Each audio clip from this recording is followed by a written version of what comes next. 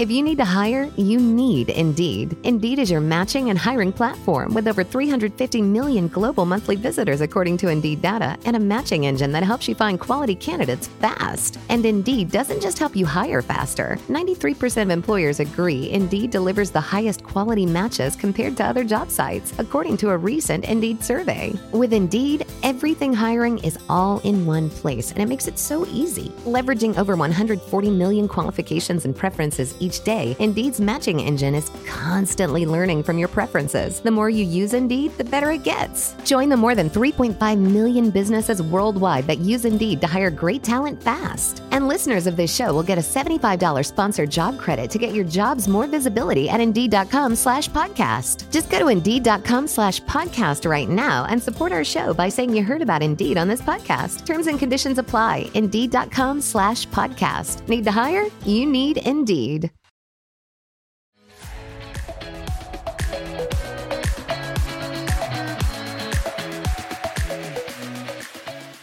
Hello and welcome to the Fangirls Podcast. I'm Julia Child.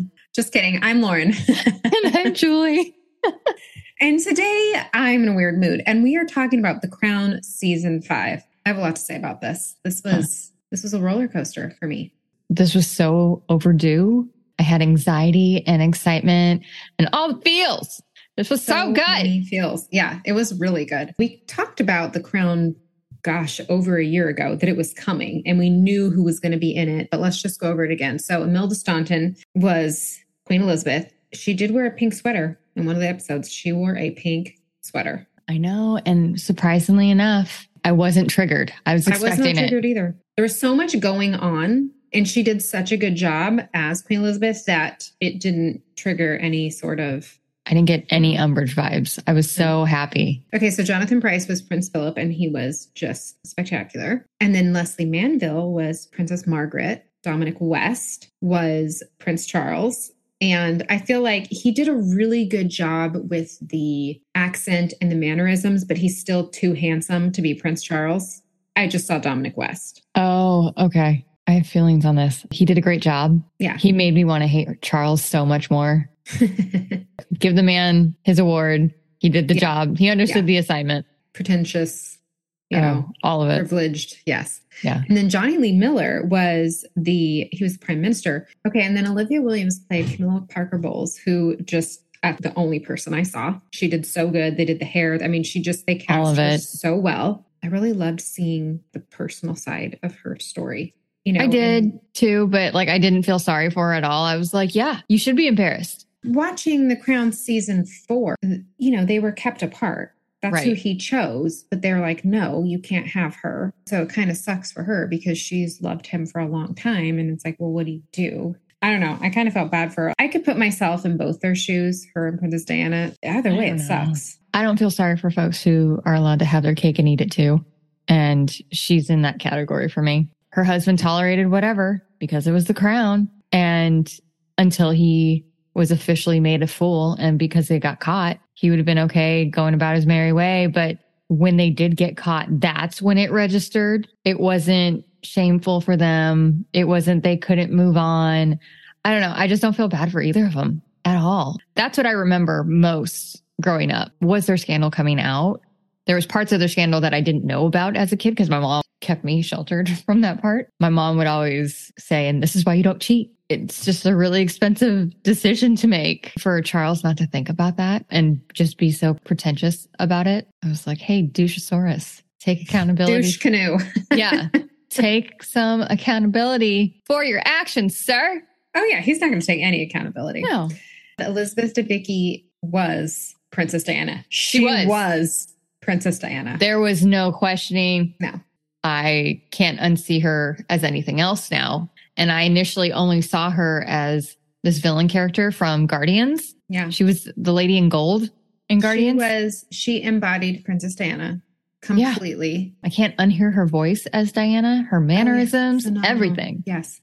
I saw this reel of a side-by-side of this moment during the interview where they're saying the same thing. It is exactly the same. It's identical movements, facial expressions, timing, just everything. And if she doesn't win an award, I'm going to It's because the monarchy had a hand in it. Yeah. Because they got triggered by her performance. Season 5, so we see another set of cast changes. So the focus is shifting to probably one of arguably the most turbulent decades of the Queen's reign in the 90s. So we have the arrival of the Al-Fayeds, Diana and Charles's divorce, the Andrew Morton book comes out, and BBC Martin Bashir interview are all covered in these episodes. Let's get into the tea because I have a lot to say. So here's the part of the show where we spill the tea. We are talking spoilers, people. We have seen The Crown season 5 and we are talking about it. I thought Diana was going to die in this season. So did I. I really thought she was going to die. I thought they were ending it after the season. I remember talking to you about it back when we first reported and we're like, oh, this is the season. We're not ready. You're not ready. I'm glad they at least introduced the Fayeds in this. Yeah. I mean, I love their episode in general, but I was like, oh, how do I feel about this? I'm not ready. And only to realize, oh, just kidding. We get another season. Okay. This is a slow burn. So a lot did happen in this season. And the way that they paced it, they really gave us a good introduction to like Dodi Al-Fayed and that whole situation. And they're building it up because I think when it happens, I think it's going to happen mid season 6 and it's just going to tear us all apart. That's my guess. That's not a bad guess. Because they have to show the aftermath. They have to show how the Queen responded. They have to show the funeral and all that stuff and kind of what's happening and maybe Prince William kind of moving up and, you know, going off to college or whatever. So I don't know if we're going to see Camilla and Charles get married. I don't know what we're going to see next season, but they didn't get married till 2005. Right. That would be interesting. So that would be another 10 years. Right. So if each couple of seasons is 10 years of time, we got through 5 years in this season. So maybe we'll get through another 5 or maybe another 10. I don't know. Did you see any comparisons between Meghan and Diana? How they were portrayed, being alienated from the monarchy? Because that was for sure. Yeah, that caught me off guard. I think that's why. Yeah, I think that's why Harry was like, this happened to my mom. I don't want to see this happen to my wife, because it is alienating and it makes you lonely and you're all by yourself. But the difference is Meghan had the support of her husband. Right. She had she has a good relationship with her husband who actually cares about her, loves her, and is there for her. Meanwhile, Princess Diana was by herself. So it's the same type of stuff happening, but the difference is, you know, she's in like a supported marriage. But yeah, so many similarities. There were very strong comparisons between the two. They wanted to highlight, this is what Diana went through. And this set the tone for Meghan. And not just how she was portrayed in the press, but how much the monarchy was silencing her. And and kind of trying to make her look unstable, crazy. And, you know, she talked about her, you know, postpartum depression and like nobody in the monarchy has ever been depressed before. So they didn't talk about it. They didn't know how to support me. Well, and back then they still didn't talk about it in the 90s. And our generation was the one that normalized mental health, not theirs. It was just a very interesting perspective to watch. Yeah. And just the two sides where it's like, we're doing everything for you, Diana. We're always supporting you. We never say anything bad about you, even though you're doing this and this and that, and you're just causing all this trouble. But it's still this kind of like she's seen as a problem. So I'm very curious. What was your favorite episode? I'm going to go with the season finale. I loved seeing the Queen tear Charles a new one when he went to the new prime minister to have a private conference. And she was like, oh, hell no, son. I'm not sure if you know who goes here, but it's not you. It is not you. He was so shady this season. Oh, he was, again, a douchosaurus. I was not a fan. The way she did not back down and said, I don't know whose house you think you're in, but it's mine. Who's the sovereign? That's right. It's me. She's like, this job is for life. Yes. Which you knew. You're not going to become king until I'm dead. It's like, what did he think was going to happen? Like she's just going to retire just because you're feeling antsy and you want to be king? No, sorry. Take your little tantrum somewhere else, please. Right. And it's, I don't know, kind of poetic that he couldn't be king till he was in his 70s. Like he's the oldest new king in that respect. Yeah. Oh, sorry. Your mother lived a long and healthy life and did a great job. Poor you. The way the show gave that perception that he was semi-encouraging of that article so that he could possibly influence her to give up the reign. I don't know. Yeah, because that's like saying, I mean, that's treason, basically. Yeah.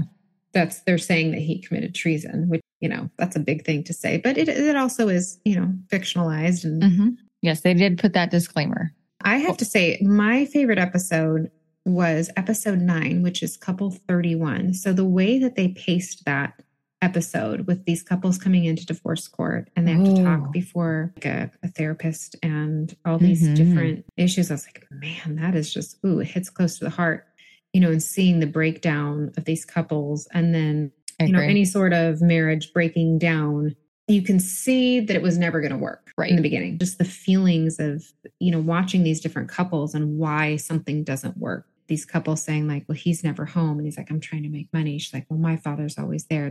And it's just the opposite side that just can never come together. And then it's like this marriage is summed up into couple 31. But I think with Diana, like she was so in love with him, and then finding out that your husband, like hoping that he's not being unfaithful, but finding out that he is, and you just never stood a chance. Right. He was never in the marriage. That's got to be devastating. She had all these hopes and dreams. And she said, I married the man, not the monarchy. Right. Like I wanted to be with you, and it's just so sad. No, my heart hurt for her. But I was also excited to see her play the field a little bit. And I'm excited to see her happy. Most shocking moment for me. I think this was I was very surprised by the way they portrayed Diana and William's relationship, how she was so like emotionally dependent on her son. And she's like calling to tell him about her special friend. And he's like, I need you to stop telling me these kind of things. And he kind of had a talk with his granny over tea. And she's kind of realizing like, oh, maybe she shouldn't be telling me these things or kind of depending on me emotionally, because Diana was lonely.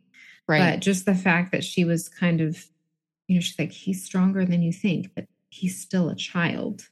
He still has enough. And when she had that meeting with the queen and Diana's like, William's stronger than you think. She's like, no one's arguing that, but he already has enough on his plate to deal with. And you don't need to be like kind of putting this emotional pressure or dependency on him, because that is not the type of relationship you should have with your child. They shouldn't be your emotional support, not when they're still a child. So I was surprised by that, but I guess because she became a mom at such a young age, maybe that's just who he always was to her, is this emotional support, because she never had the support of her husband and she was like overly attached to him. But I don't know, that kind of caught me by surprise. What about you?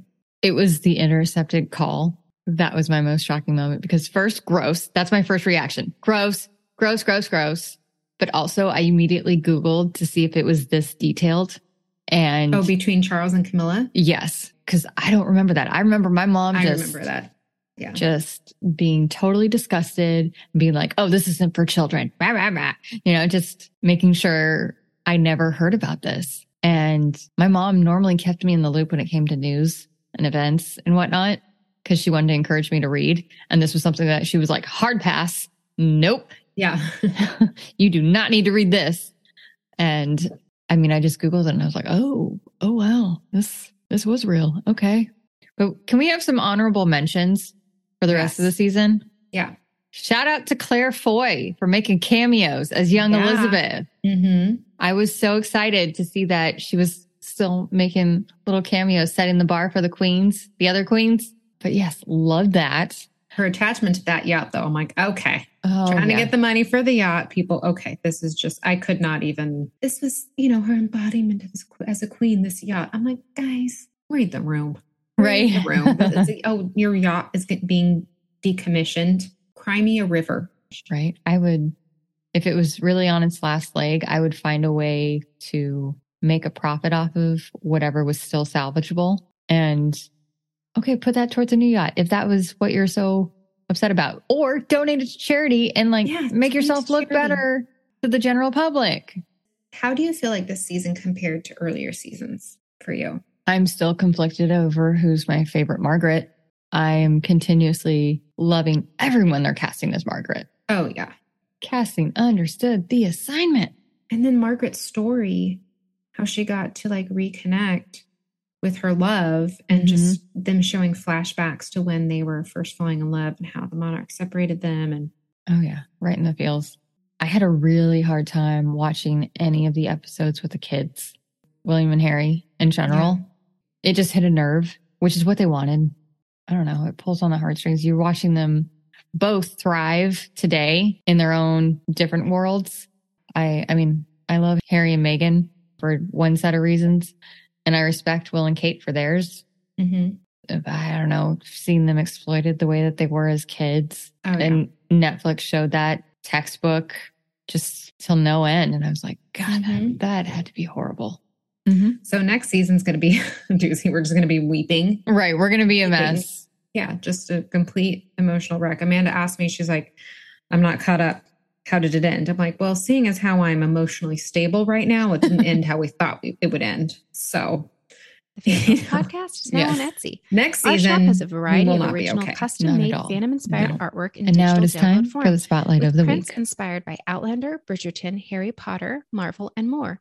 You are sure to find a design that celebrates your favorite fandom. Link to our store and all the info will be in the show notes. Fangirls Podcast is brought to you by Believe Podcast Network, and we want to take a moment and thank you for tuning into our podcast. Please leave us a 5-star review wherever you listen to podcasts so that we can dish and spill the tea with more fangirls and fan guys like you. Thank you so much for joining us today. Please be sure to subscribe to our podcast to hear all of our latest episodes. We love hearing from you, so connect with us on Instagram, Twitter, and Facebook. Check out our website to see all that the fangirls are up to. We post a monthly shopping guide called The Fangirls' Favorite Things, inspired by your favorite fandoms. All the information will be in the show notes. See you next time. See you next time.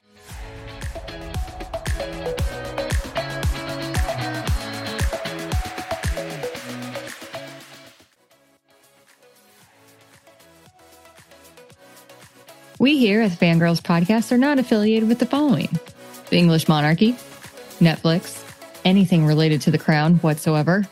In the history of ever, we're just really big fans. Huge fans. Huge fans. Thank you for listening to Believe. You can show support to your host by subscribing to the show and giving us a 5-star rating on your preferred platform. Check us out at Believe.com and search for BLEAV on YouTube.